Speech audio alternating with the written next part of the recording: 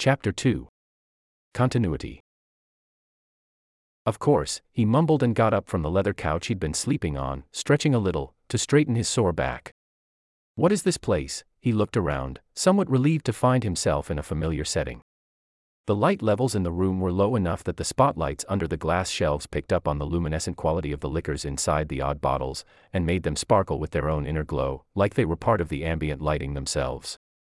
He noticed, to his bewilderment, that his stomach was rumbling. He was starving like he hadn't eaten in days.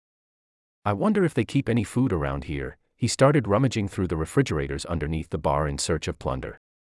He emerged victorious from his quest through barkeep underworld, a sandwich in one hand and a plate in the other. He arranged a place setting for himself on the other side of the counter, and went back for the beer. This is not so bad, he thought, reasonably satisfied, as he threw the last bite of the sandwich in his mouth and washed it down with what was left of the bottle. He got up to get himself another cold one, and his good mood turned suddenly sullen. The lights in the room had started to dim. He sighed, annoyed, grabbed a candy bar for the road and approached the wall to pick a pattern. Which pattern to choose? Would it make a difference, one versus another? After all, he did not know what the patterns meant anyway, or whether there was a hierarchy to them, some kind of order that helped one make sense of the collection as a whole, rather than as a mismatched kit of parts. He tried to make connections between the flourishes and the geometric designs, a wasted effort really, like trying to find the sharp edges of a rushing stream. He shrugged, thinking, what's the point, and picked a pattern at random. The dark passage beaconed from behind the open panel, but it wasn't like the last one, a pitch black hole. It was a shallow space, like the inside of a double wall, whose back was close enough to touch if he stretched out his hand. On this back wall, conveniently placed on a shelf right in front of his face, there was a flashlight. It was lit. You've got to be kidding me, he hesitated, trying to figure out from the air movements if this shallow interstitial space had another opening somewhere along the way. He frowned, on the verge of deciding to let the door snap back shut, mark the pattern as unusable, and try his luck with a better one, but curiosity got the better of him, and he stepped in, almost against his will, to the sound of the panel closing behind him.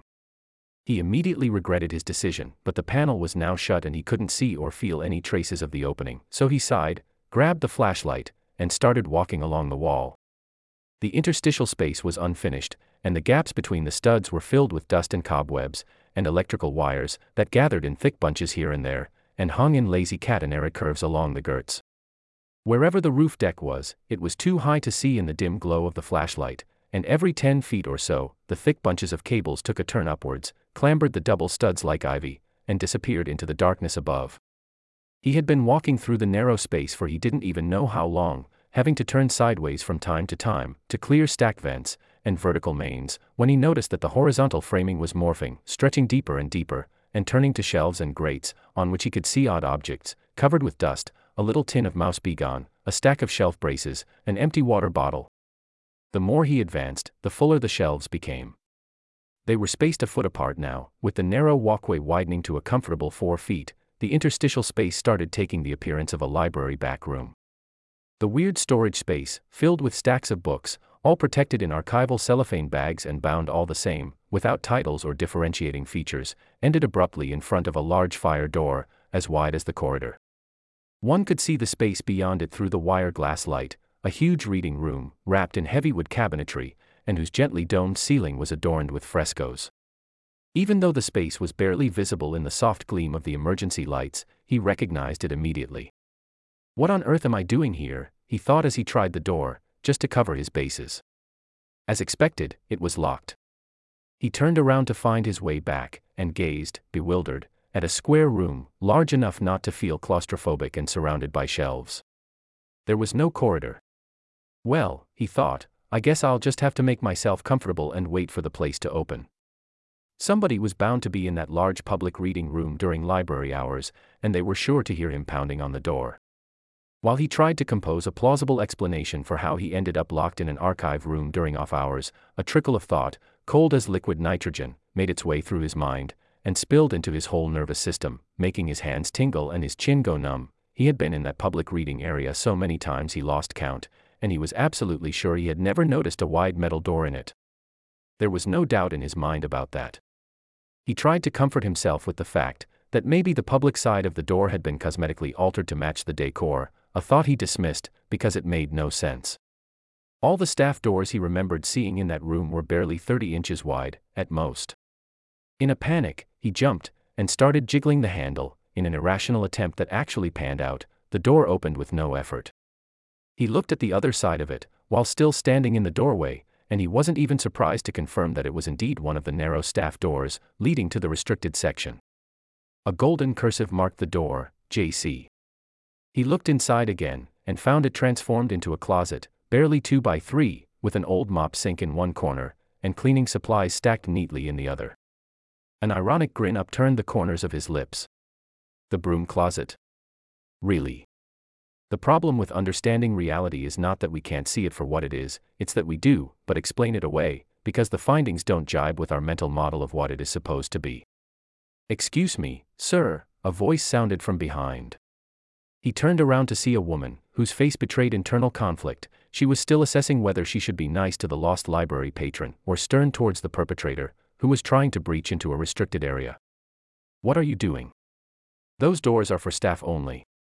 He smiled his most charming smile, but didn't have time to concoct an answer before the lady became belligerent. "And how did you get in here? The library opened only 2 minutes ago." He fretted, in search of an answer, while she stopped him with a decisive hand gesture. "Stay right here, please. I'm going to call my manager." "What is this about?" A distinguished older gentleman in a 3-piece suit approached the two. This person was trying to gain access to a non-public area, the lady explained. "I actually wasn't," he played for time. "I have misplaced my glasses." "Oh, there they are," he smiled, and pointed cheerfully at a pair of spectacles that was sitting on top of the partition between the printers. "Long night, you know." He smiled apologetically, grabbed the glasses and placed them on his nose, struggling to fit their narrow frame around his face. They were too small. The older librarian frowned in disapproval at the disheveled appearance of the man before him. His clothes were dusty, like he'd been sleeping on the floor, and one could see pieces of cobwebs hanging from one of his sleeves. He shook his head in dismay, and left without a word, thinking how much the mores of polite society had declined, for a patron to show up to request materials from the reference desk, nursing a hangover at 8 in the morning. His stride broadened as he approached his office, which he entered, relieved, and locked behind him. His morning research time, respected by all. What am I to do now? The lost wanderer looked around, found himself unrestricted, and used the lucky opportunity to leave. He could hear the woman librarian call out from behind, as he negotiated his way down the monumental marble stairs, amid the sea of people walking up and down it. "Hey! Those are my glasses. Stop him. Stop him immediately. Security." He abandoned the glasses on the flat cap of a stair post, and got lost in the crowd, to make his way out into the park. "Who am I?" he groaned, anguished. "Who am I? Why do I know this place? How am I ever going to get back home, when I don't know where that is?" He reached into his pocket and pulled out the candy bar and a bunch of dollar bills, all crumpled up, and slightly humid. The morning air was humid too, and a cutting wind reached him to the bone, as if to punish him for walking outside without a coat so early in spring. Biting into the candy, he smiled at the dollar bills, swerved left abruptly, and headed towards a tiny coffee shop, in the basement of the building across the street. It took his eyes a few seconds to adjust to the dark, after he'd been out in the bright light of the morning, and only realized where he was, when he heard the soft muzak tones, after the door had already closed shut behind him.